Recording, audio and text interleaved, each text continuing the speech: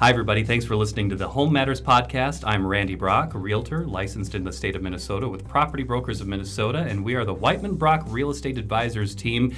We are here to give you a unique real estate experience, whether you are buying or selling, a first-time home buyer, or you've been through that experience many times before. We are here to come alongside and advise you and help you and coach you through that process. Our website is whitemanbrock.com, 507-208-2246. Our guest today, Bethany von Steinbergs. Bethany, thanks for being here this morning. Yeah, my pleasure. And Ron and Lynn, good to see you this morning. We're happy to be here and to ready be to here. go. It's good. We are. We've had a little respite from the podcast world over the last couple of weeks. But We have. We're back and at it, and here to talk about some real estate updates for the spring of 2020. And before I go there, we were talking yesterday about our guest lineup for our podcast, and we're all scheduled out through June, and we have just got some pretty fascinating people to talk to, so I'm very excited about that. It's awesome. I was talking with somebody the other day, and they said, "Oh, you have a real estate podcast." Like, well, what in the world do you talk about? And I said, "Well, you only have a few minutes to talk about real estate things. It's only so exciting." Yeah. And we found earlier on that we're talking with some of the most fascinating people in the community. Yep. And learning from people like our mayor, to Bethany here, who's got her own company and startups, about ice cream. We've talked about fitness. And We've talked about coffee. across the board. We're going to talk about criminal justice. We're going to talk about all kinds of things. Yeah, which is pretty awesome. And it has become a highlight in our week. I mean, has. we really do enjoy having people come in and tell their story. Yep. Because everybody's got a story.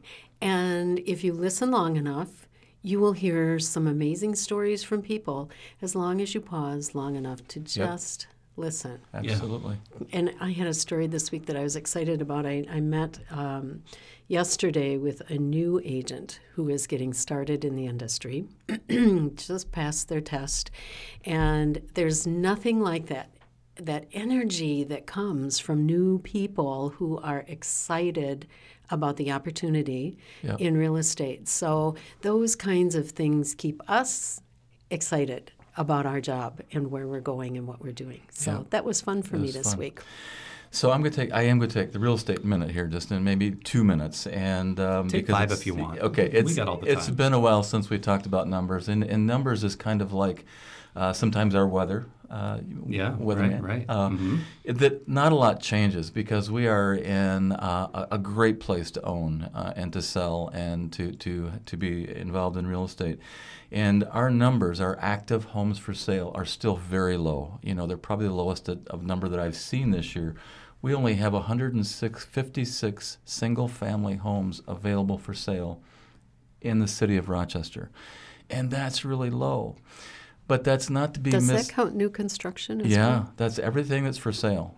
Interesting. But that's not to be misunderstood as our market is stagnant, because what's most interesting when I was pulling numbers this morning is that we have 221 pending houses under contract waiting to close, and we've got another 40 that are in the inspection phase. That's a big number. Those are really big numbers considering. But I think probably the most interesting thing is because we talk a lot about affordable housing, and as long as we're in Rochester and we've got all these great economic things going on in our community, and we really are a great place to live, we're always going to have the conversation about affordable housing. I mean, it's just part of the nature of where we live. But when you look at our, I'm going to say our middle-of-the-road price ranges, and I would define that as a 200 to 400 price range. We've got 129 of those pending are in that price range. And the average days on market for that price range is less than 30 days, which is really impressive. That's great. Yeah. It That's is. great. Yeah. I was working on 2 markets for houses that are going to be coming on that price range, and I did one yesterday, and I was just like, what do you mean? It's like 14 days on the particular type of house I was looking at, established neighborhood, those kind of things. It's 14 days for a house that's going to be priced at just under $400,000. Well, and as a point of reference, as a benchmark, when the market was healthy a year ago and 2 years ago, we were talking about 45 days on market. Yeah. In that price range. Yeah. Anything 45 is really good, but to look at a segment in that price range, it would be less than that. Yeah. Is pretty amazing. So we could not be more excited about, being here, helping people buy and sell, and helping just answer questions. about what's happening. But those numbers are not to be confused with that a seller can just put their house out there at any price and it will sell in 14 to 30 days, because the buyers have been working this market and they understand what the market will bear. And so if a house is overpriced, those days on market do extend. They do get longer. So people often mistake a situation like this as all sellers market, but the buyers are driven to find a home, but they understand what needs to be where it needs to be priced. And to your point, if we really looked at that 129, there are some obviously that were way over that average, which is why there's an average. But if you look at that particular house, you're right. They started out too high, or it's got some other issues that could have been fixed by price, or the vast majority of those sold within 10 days because they were staged right, marketed right, priced right. Right. And you bring up a really good point too, Lynn. I was wondering, with the people I've been talking with as well, when we're out and we're looking in the comments they make, do you feel like maybe our buyer pool is maybe the sharpest they've ever been? I think so. I mean, I don't want to discredit buyers who've been shopping in the past, but our buyers know the market as well as we do. I think they are studying it. They are looking at square footage. They are really evaluating what they want, and they are willing to wait for the house that they want. And they're making different adjustments and expectations, and so it has. I think the buyers really bring value to our market, because we certainly don't want to be in a market where the pricing just gets inflated like we've had in the past, and we can't get appraisals in and those kinds of things. I think the buyers are keeping our market very, very balanced, which is healthy for everyone involved. And it's a good time to be a buyer, because as long as you've got a little bit of time to wade through this process, interest rates are still incredibly low. I mean, and there's still some really good options, no matter record lows. Yeah, no matter what price range you're looking at, there's still really good options out there. So right. So anyway, it's all positive, and I'm every time I pull these numbers, it's pretty exciting, but it's all good. Yeah, and even though we talk about how boring numbers can be, they are always a little different. Every other week, they are. We talk about them. There's always something new, different, exciting, and you're right. Buyers are sharp, and they're paying attention to their own bottom lines. But interest rates are great, and anyway, we could ramble on and on about that forever. But we want to talk with our guest. We do. Bethany von Steinbergs. Good morning. Thank you for being here. Yeah, my pleasure. It's Bethany, great. you are Flourish Consulting. Yeah, Tell us a little bit about your company, and how long have you been a company? Yeah, so I started Flourish Consulting. Actually, it's kind of interesting. I have kind of like two times that I feel like I started the company. One is in October of 2017, which is when I left my company that I was previously working for, which is in the Twin Cities. Also a premier strengths consulting company that's been around for more than 20 years called Leadership Vision Consulting. So when I first moved to Minnesota, I started working there. I was commuting to the cities 2 days a week, and then I was working from my home or kind of networking in Rochester. I was getting on a plane and consulting all over the United States with them. And every time I would keep coming back to this region, I would keep meeting people that would say, man, we need the work that you're doing. And so I kind of actually made a transition from Leadership Vision in October of 2017. But I hadn't yet started Flourish. I just thought to myself, like, how can I, make this a go? And so it was really a scary time, but also like a really exciting time for me. And so actually a friend of mine about the same time that I was transitioning reached out to me, and he's a recruiter. And he said, hey, I have this, client that is looking for something that I think you can provide. And honestly, I had never done that before. I had never gone to a person and said, like, here's what I can do for you, And maybe if I had been under the safety net of another company. So you kind of felt like you could fall back on them and their credibility. And I'm like, now I'm the credible one, right? And so I negotiated that whole deal. I kind of felt like sometimes I was looking at myself from the outside, looking in and being like, wow, you just did that. I was kind of surprised by my own courage. And so I landed actually about a 7 or 8 week kind of gig, independently contracting for a company here in this region. And that really gave me the courage. So that took me really for the rest of 2017. And so in January of 2018, I formally started Flourish Consulting LLC. So I was really kind of operating, I guess, in who I was, and that identity was forming in that fall kind of semester. But formally, January of 2018, I started Flourish Consulting. So you were not seeking to start your own company. It just kind of happened that way, or were you? I really wanted to give it a go. Okay. And I kind of viewed that time as like, if this works out and this thing is good, I'll do it.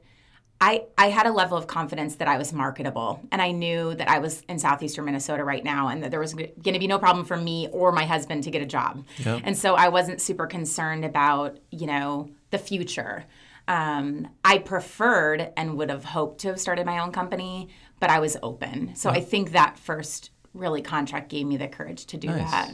So when you started, you were in the company where you initially came here for. Yep. And then you slowly spread out on your own. You took that gig and... I mean, it was kind of quick, I guess, in the sense of, I was done. I had about 2 months of transitionary responsibilities between leaving Leadership Vision and really starting this new contract. That is a very short amount of time. And there was a couple of weeks where I was doing like 2 jobs.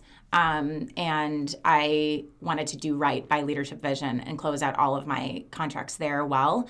I still have a great relationship with them. I really view them as my ally. We do very similar work. We have similar mindsets. And so I wanted to do good work there. And so it was kind of quick. And then all of a sudden, the contract that I landed here in this local company in Rochester, I had to do a bunch of traveling for them. It was an interesting project. I actually was looking at the top salespeople. It was a sales-driven company. And I was tasked to use strengths, which we can talk more about, but I was tasked to use strengths and talent to really be a lens for why were their top people being successful.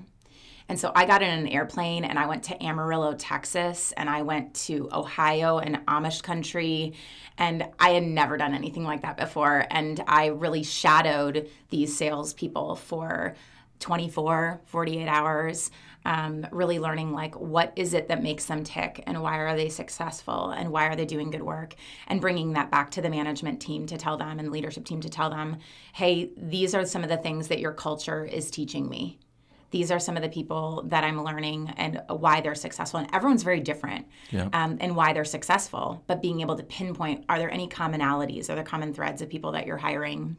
So it was fascinating. I'd never done anything like it. I was just kind of making it up as I went. And I think that I provided a ton of value to them.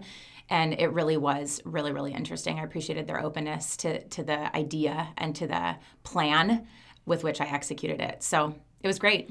Yeah. Something I love about what you said is that you went to different, like Amarillo versus Amish country and those are very different areas. And it takes different, I've always said that salespeople, it just takes a lot of different personalities to be successful in different places, because not everybody is the same.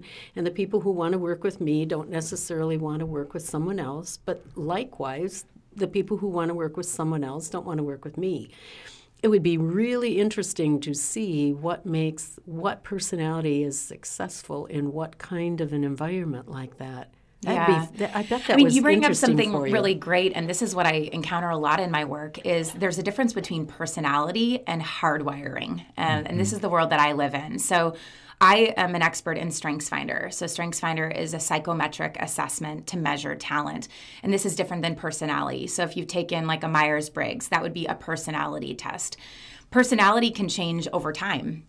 You have a child, you move to a new state, you have cancer, changes your personality. Even think about yourself 20, 30 years ago, right? Like the person that you are now is sometimes feels a little bit different in your personality.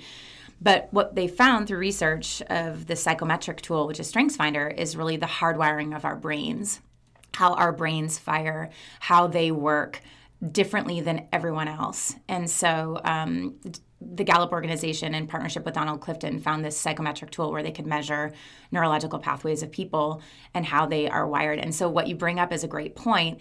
What kind of personality, what kind of knowledge, what kind of skills do people have to have? You know, the man that I observed in Amish country, you know, he was, quote, English, you know, and so why was he accepted by them? It's because he had the language of the Amish. He had built those skills. He had lived in that region most of his life. And so he built this kind of credibility in his personality and his skills to know how to approach them. But what I observed was the talent, the hardwiring of his brain. Like, how does he think? How does he relate to people? How does he influence and execute in a way that is uniquely him?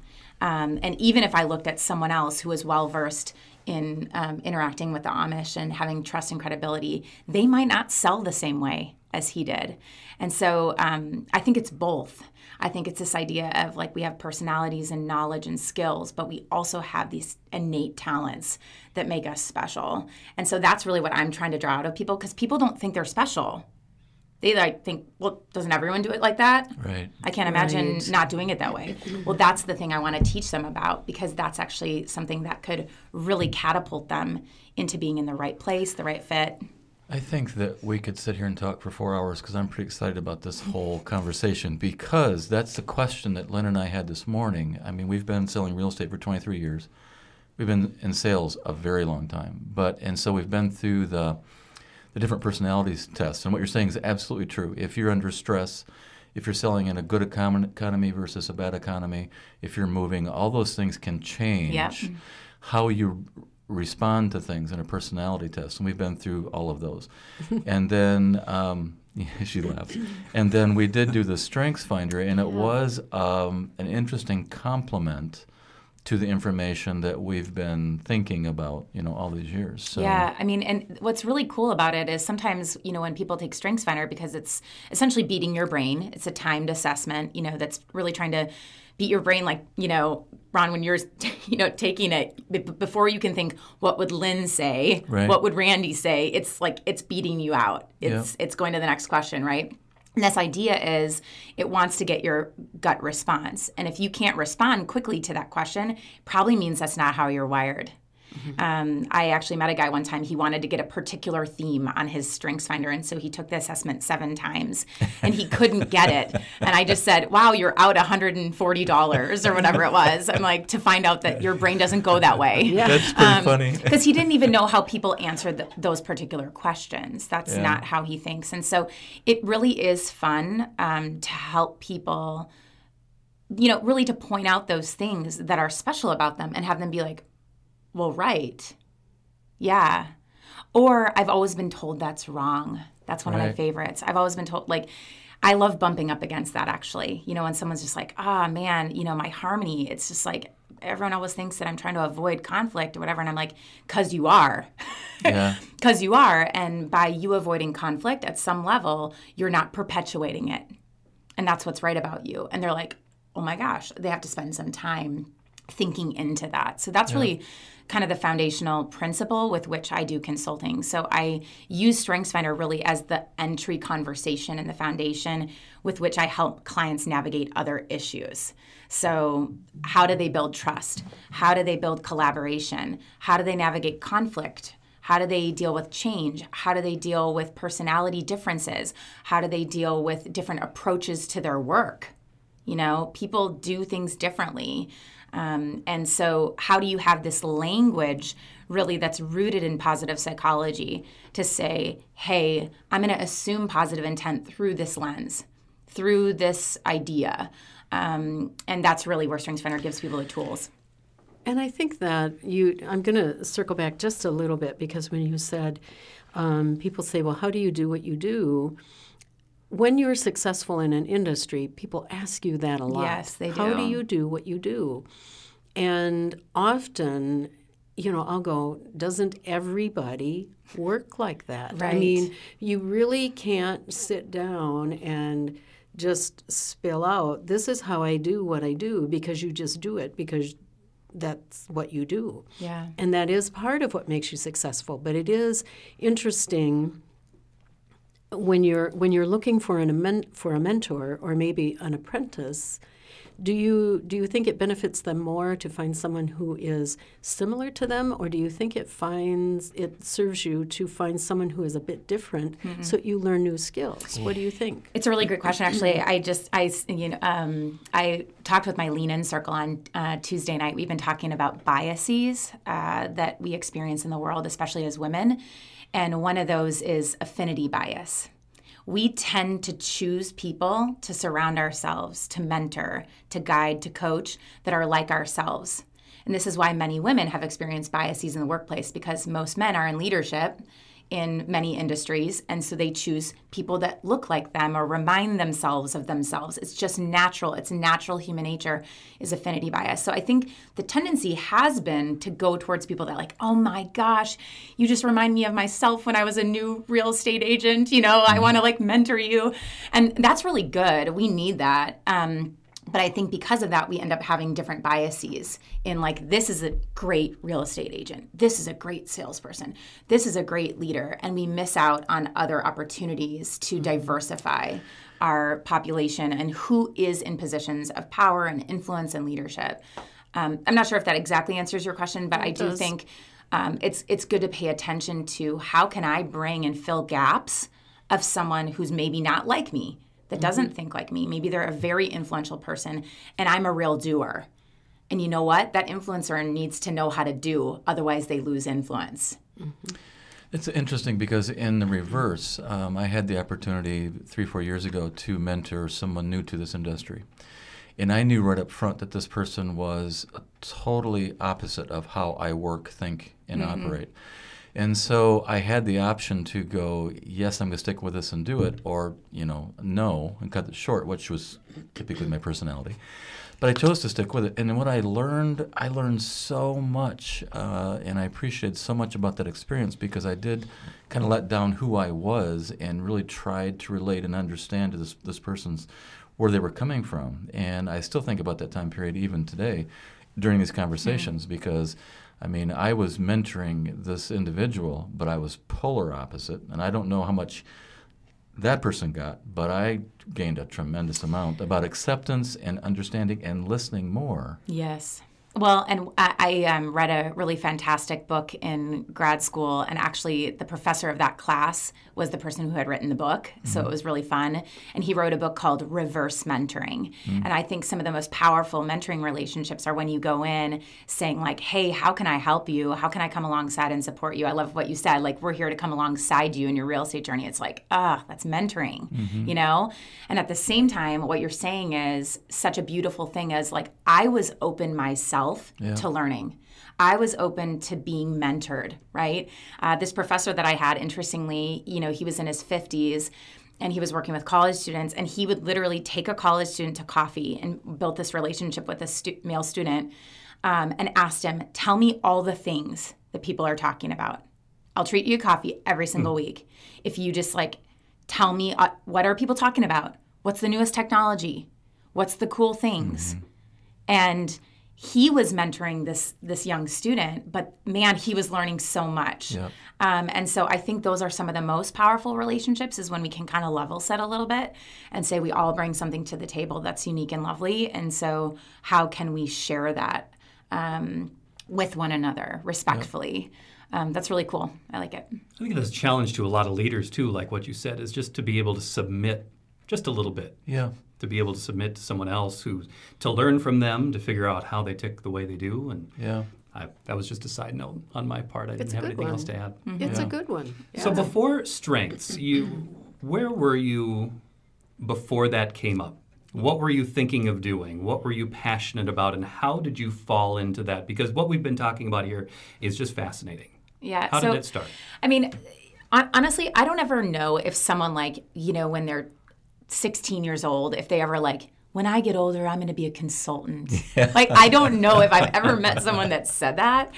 Maybe they said, I want to own my own business, but they never like specifically maybe said consulting, right? And so I feel most people that are consultants have had perhaps a colorful pathway of how they've gotten there. And I think that mine is quite colorful. I feel sometimes I kind of like stumble into something, and I'm an activator, if you know StrengthsFinder. And so I usually just bounce. I bounce pretty quick and jump into things. I'm not super afraid of trying new things because if I fail, I'll just start again. And so, when my undergrad was in math education, actually. So my background is in elementary education. I am licensed K-8. I was an actual 6th grade math teacher in North St. Paul, Minnesota. Do you still keep your license? I did not keep my license. I thought about it many times. Chased a squirrel there. No, it's okay. I thought about it. When my license first expired, I was like, oh, man, maybe I should have done that. But then now I see the pathway. It's okay. But I ended up actually, after a short time of teaching, I got a little bit nervous that I was going to be a teacher for the rest of my life because I really loved it. And that would make most people be like, fantastic. I'm so glad I landed in the right career. And I was like, oh my gosh, panic. I'll be here for 35 years. And so my mom had been a teacher actually for 35 years in the same district. And she was amazing at this work. But I was not wired that way to stay put. And so I actually left a perfectly great teaching job in North St. Paul, teaching 6th grade math, and I moved to Poland. And Poland? Yes, I lived in Poland. My mom is on the board for a missions organization, and they do work in mostly Central and Eastern Europe. And for my graduation gift from college, they had sent me on a trip through this organization to teach English. And I just really fell in love with it. And so even when I came back and started teaching 6th grade, I just was like, oh man, it'd be so fun. And my parents are pretty safe folks. So they would say, well, maybe you just want to go for the summer. When you're like on a break from teaching, you could go to Poland for the summer. And I was like, that's too easy. That's too safe. Like that. Right? Anybody could do that. Yeah, right. Anyone. Any teacher could do that. And I just decided to give up my job. And it was quite risky. And I moved to Poland. And I thought to myself, what's the worst that could happen? I go away for a year. I come back. They'll still be teaching jobs. I'm a woman in math. It's going to be okay. And so I moved to Poland. I actually lived with a Polish family. That's a whole nother story. But because I lived with a Polish family, I was quickly embedded into the culture of the place where many Americans that would move over, it takes several months maybe for them to get acclimated into the culture and find their way around. And because I had these native people that I was living with, I was quickly acclimated into culture. And so I was teaching English classes at the hospital to the director of the hospital in Chojnice, the town that I lived in. I was leading exercise classes because all you have to do in exercise is count to 8. So that was really great for beginners. Cool. And say kick and punch and, it's awesome. And then I taught in the schools where my family that I lived with had kids, and I helped to teach some English classes there and conversational classes. So after that year, I really contemplated actually, should I stay in Poland or should I come back? I really loved it. I thought I could be there for the rest of my life. Actually, I've been back since many times. And I ended up getting a call. Actually, it was an email, but then turned into a call from some people at the school that I had graduated from up in the Twin Cities, Bethel University. And they actually called and just said, hey, there's a job that opened last minute and it has your name written all over it. What are you up to these days? And I just said, well, I live in Poland, but I'm planning to come back. I am interviewing for math teaching jobs, and I'm thinking about coming back. And so they said, I think you should interview. So I interviewed over the phone in Poland for the Director of Student Activities and New Student Orientation position at Bethel University. And so I got this job, and I literally got off a plane from Poland, and 2 days later I started working.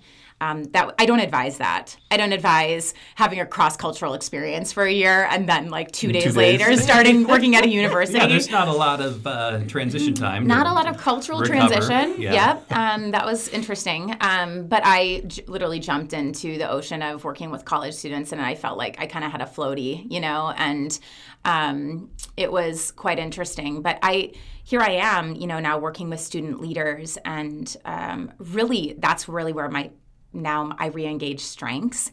And here I am now back in the college where I had graduated from several years later, working with student leaders and helping them to develop their peers and planning all the on and off-campus events for students and really trying to build strengths-based teams.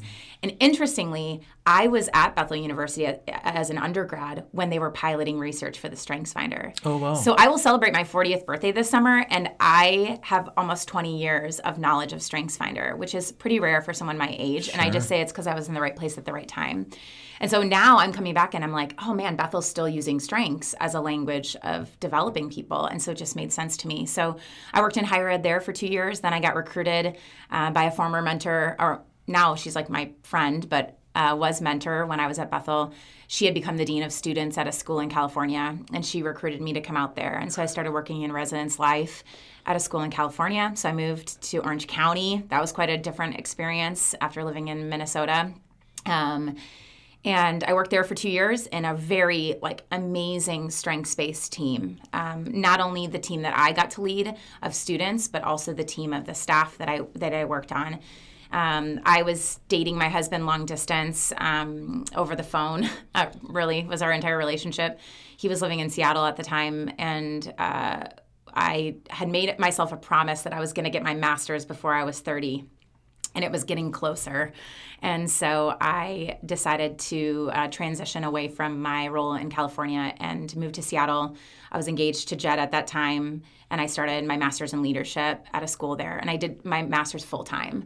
So, because I had to get it done before I was 30, you guys. And so I ended up getting my master's and walking 7.5 months pregnant with my first son. And I nannied to pay the bills, but I finished my master's before I was 30. So that led me to be 30. And for the last decade, it took me to Washington, D.C. I moved to Washington, D.C. with my husband, and we helped to care for our cousin's son for a year. It was kind of a transitionary year for our family. My husband was working in social work, and he was pretty maxed out doing that work. And so it was kind of I was done with grad school and he was done with his kind of social work stint, and we lived in DC for a year. That was a fantastic experience. Then we got recruited again. This time, both of us got recruited to come on staff at a faith-based organization in the Central Valley of California. So if you're following me on the map, oh my goodness. Orange County, Seattle, Washington, D.C., All right. Fresno. Hold on. So I just want to point out how amazing it is. In about 4 or 5 minutes, you've unpacked probably about 15 years of your life. So you're talking St. Paul, Orange County, Seattle, Washington, D.C., Seattle, Poland, child, Fresno. Poland. master's degree, Poland, back to California. So reverse with kind of some quick questions here for you. How in the world did Gallup end up doing research at Luther? No, at Bethel. Bethel, At yeah. Bethel in St. Paul. Oh, that's a great question. So interestingly, a man named Brian Schubring had received a grant, a large grant, back in the mid to late 90s to do research with college students, really essentially to help to identify their talents in that really 18 to 24 demographic population. And the Gallup organization was just in the initial stages of launching StrengthsFinder. And they were, obviously most of their research had been done with people that were working, and so they needed to kind of verify all of that information. And so they heard of Brian's grant and they said, hey, we'll give you this new tool we have, psychometric tool, because StrengthsFinder was the first online psychometric. And then you give us your research. And so this started a partnership between Brian and the Gallup organization. And I was one of those people at that time that was getting first introduced to StrengthsFinder as a college student. So really serendipitous and amazing. Interestingly, this man, Brian Schubring, is now the president of Leadership Vision, where I used to work before I started my own company. So he married this mentor of mine who was the dean of students in California. So, I mean, it's really like a wacky thing. Like this person who was doing research at Bethel when I was a college student marries my mentor, in 2010 or whatever. Yeah. And then, just not many years later, 5 years later than that, I'm working for him. So it really is quite amazing. Yeah, so that's really cool. That's kind of how. Yeah. All right, another spin-off question for you. You lived in Poland for a while, but von Steinberg's the last name. So St. Paul to California, you meet Jed. That's true. I'm guessing. So where does that name come from? And tell us a little bit about Jed as well. Yeah, so my husband's last name, von Steinbergs, I'm realizing as you're asking me all these questions, I have a lot of colorful stories about, it's never a quick answer to all these questions. I'm like, I'm complicated. My husband's last name is von Steinbergs, but it's actually not his biological name. It was his stepdad's name. Oh, that's right. And so my husband has actually had 3 last names in his life. He has his biological last name, which is Troon. He has his mom's maiden name that he took over, which is Headland. And then he has his adopted stepdad name, which is von Steinbergs, which is actually Prussian. His grandmother on that side actually lived in Latvia. And so it actually means, von means from the, right. And then Steinbergs is Stone Mountains, so from the Stone Mountains. And so when we were actually dating, we realized that when you get married, you get a free name change. Did you all know? Get a free name change. And so we were right? I mean, if you want to change your name, get married. But you get a free name change. And so we kind of struggled, like, what should we name? Because he's had 3 last names. Right. I was very attached to my last name, which was Holte. It was my maiden name. And then, we're kind of like, and we could make a new name, whatever. And so just really, like, it was actually a cool conversation, like, really realizing, like, what do we want to be about? What do we want to be known by? That's actually a great idea. And it was really actually a profound time for us to really, like, wrestle through, like, why do you love Holte? Why did you love Headland? Why did you love Troon? What do we want to do? And so, Jed played soccer a lot in his life. And so he was actually quite fantastic at soccer and kind of was like pre-Olympic track for soccer. And so, when you have von Steinbergs on your jersey, for the majority, he had had that last name since he was 6 years old. And so we just said, you know what? It doesn't matter if we know all the family history of this name. We are now this family history. Yeah. And so, I love that my kids have like almost half the alphabet in their names. It's fantastic.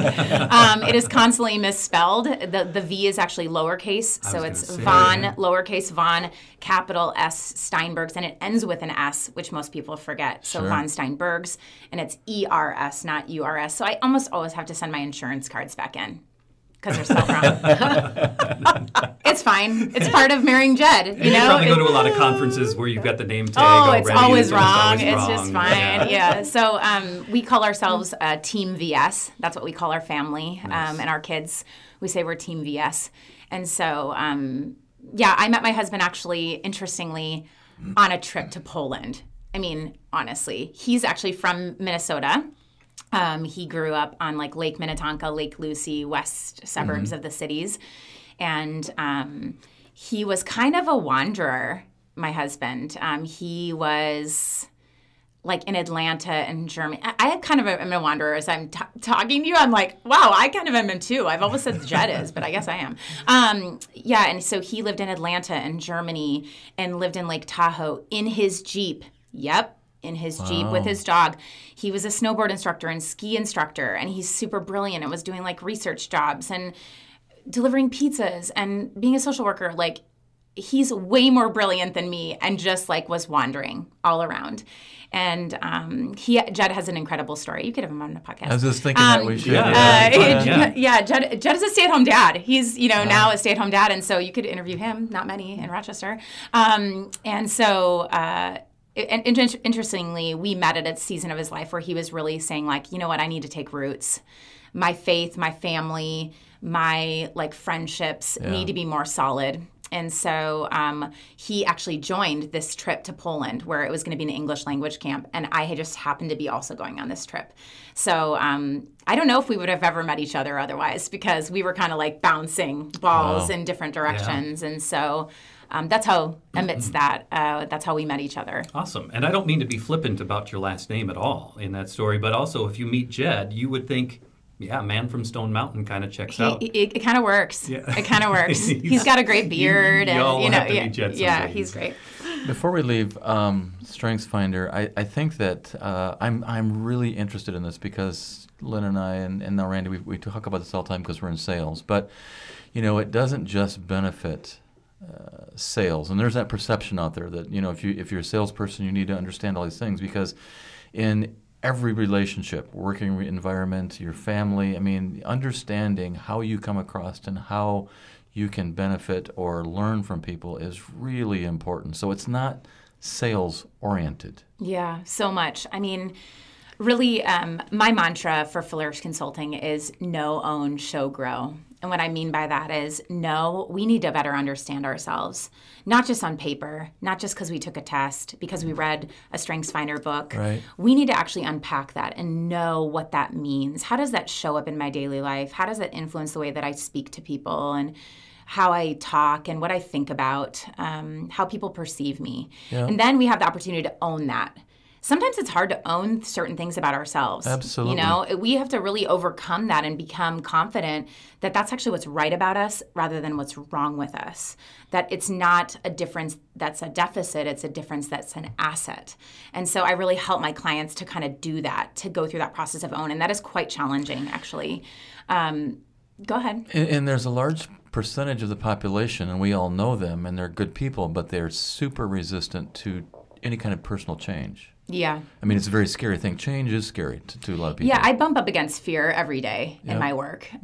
I bump up against insecurity every day in my work. I bump Yep. up against pride every day in my work. But it's good work to do. Yep. It's good work to do because at the end of that, you find the jewels of humans and who Sure. they are.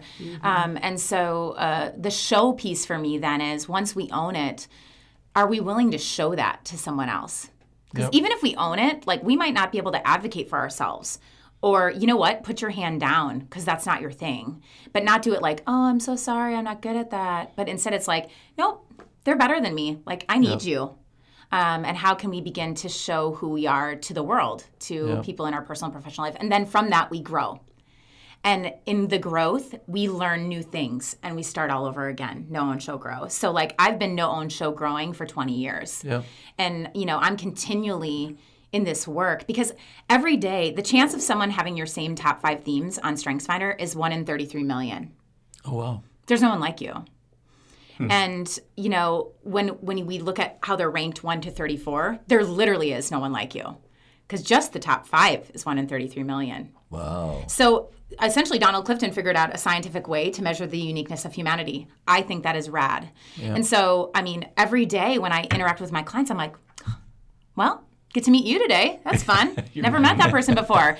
So I'm constantly learning and refining what I know about strengths through my work. And it is absolutely fantastic. And then I have the opportunity to grow because I got to figure out how this person's perceiving me. Sure. Because it's not just a Bethany show and it's not just a Randy show. It's hey, how can I better understand Randy and the point of view that he Absolutely. has? In addition to, I want you to understand me and my perspective. And so this is really the fun and the finesse of my work.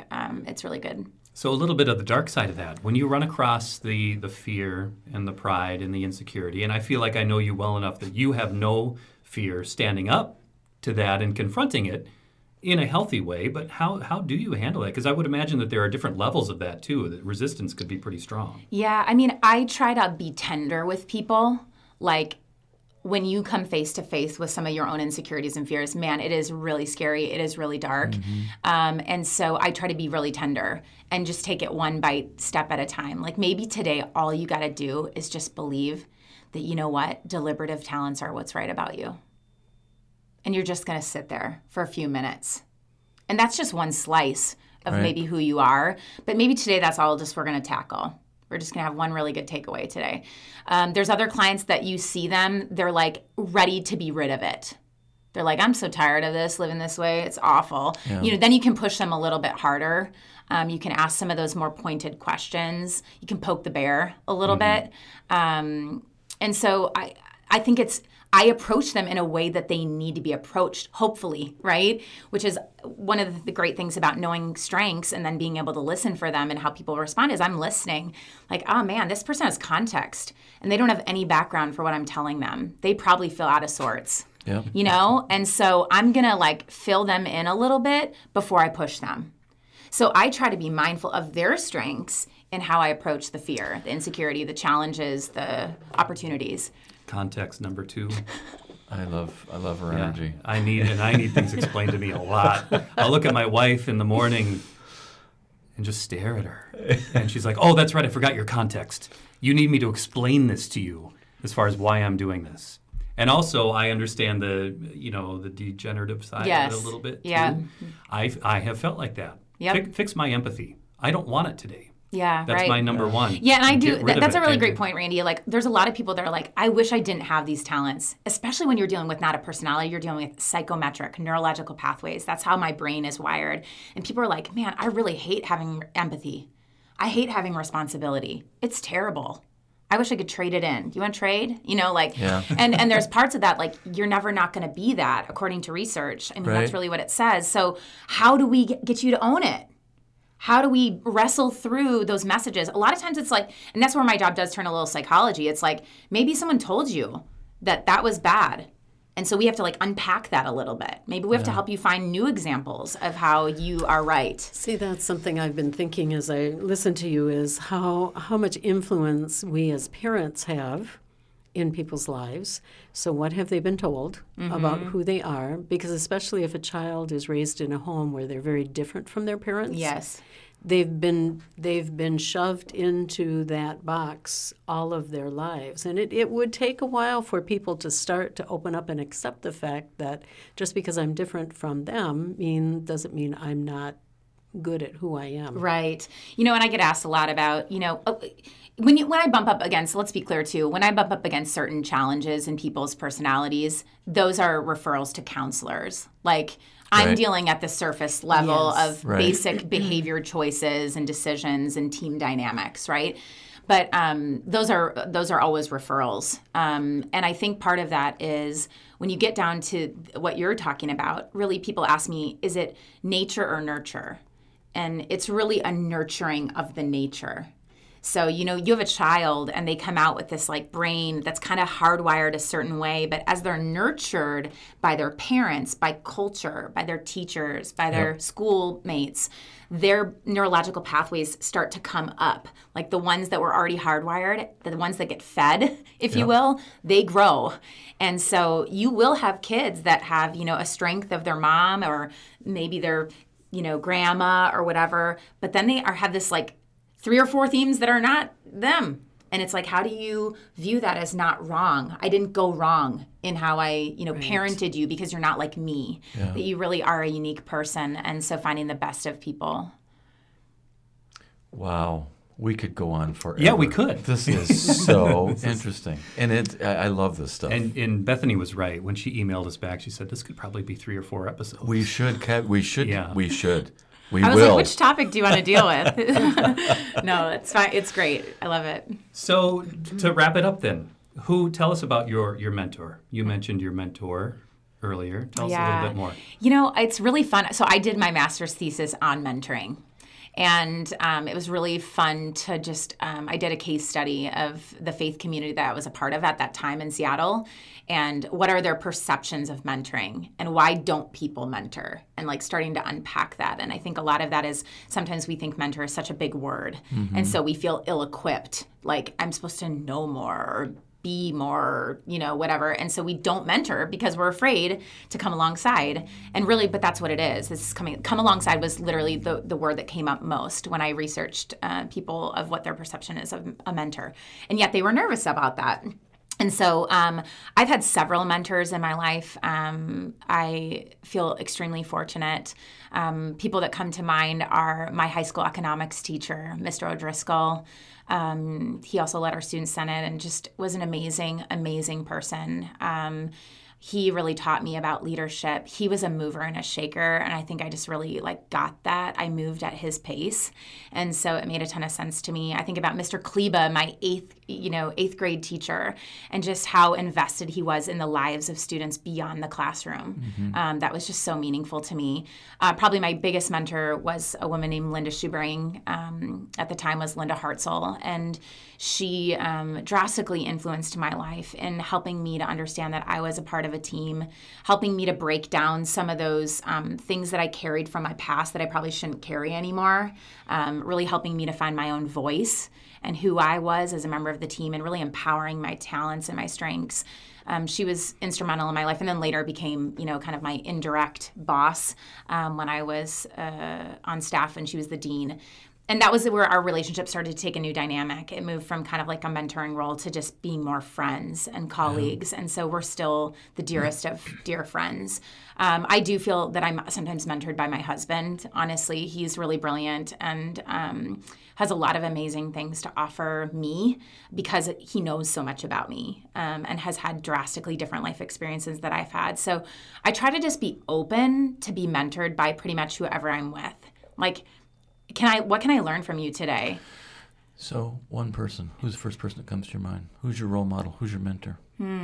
If you had to distill it down to a name, is there one? That's a big question, I know. That's really hard for me. And you can take a pass. It's okay. I don't know. My faith is super important to me. So I think about people of faith that are, really influential. Yeah. I don't know. Honestly, right now, like my husband's my biggest role model. That's cool. I think he's fantastically selfless and super giving to people and so kind. That's a cool answer. So, yeah. It's probably it. And he cooks a heck of a pizza on the Traeger. He totally does. Oh, my. And my husband, honestly, you should have him on the podcast. He is a stay-at-home dad. He is like this startup hobby farmer. We have 30 chickens, and we have 3 sons, and we have 16 acres in Zimbrota. And he roasts his own coffee and smokes some, Thanksgiving turkey. And you had a yak. We did. We babysat some yak this fall. We had 3 yak on our property, and we actually are right now in the conversations about budget. Have you ever had a conversation about, can we afford yak? Never had this conversation before. No. So that's the conversation Jed and I are navigating right now. Can we afford yak? Funny. So that's to be on the next episode, but that's, coming to a farm near you is some yak, probably. Yeah. That's awesome. I want to meet your yak. So anyway, I see you on Facebook all the time. We see you in person, of course, but on Facebook I see you helping other companies, working with different businesses. If somebody is interested in learning about your company and you, where do they find you? I have a landing page on the interwebs, which is flourish consulting.com. And so if people want any more information, they want to know about what I do, they can just fill out that online landing page form, and it goes directly to me. And I'm happy to connect with them. That's the best way usually to get in touch with me. And I always meet with people personally after I have a phone call if it's something that they're deeper interested in. So usually I need the eyes of another human to be able to have a good conversation about what they really are looking for. So wonderful. Yeah. And it's great to see your business is flourishing, that you're doing well and Thank you're you. staying busy. Thank you. It is awesome. I'm so glad to be in this region. Yeah. Thank you guys for having me today. It's an absolute pleasure. Oh, absolutely. It's been fun. All right. Bethany von Steinbergs, thank you for being here today. And you can find us, Whiteman Brock Real Estate Advisors, whitemanbrock.com, info@whitemanbrock.com. Have a great day.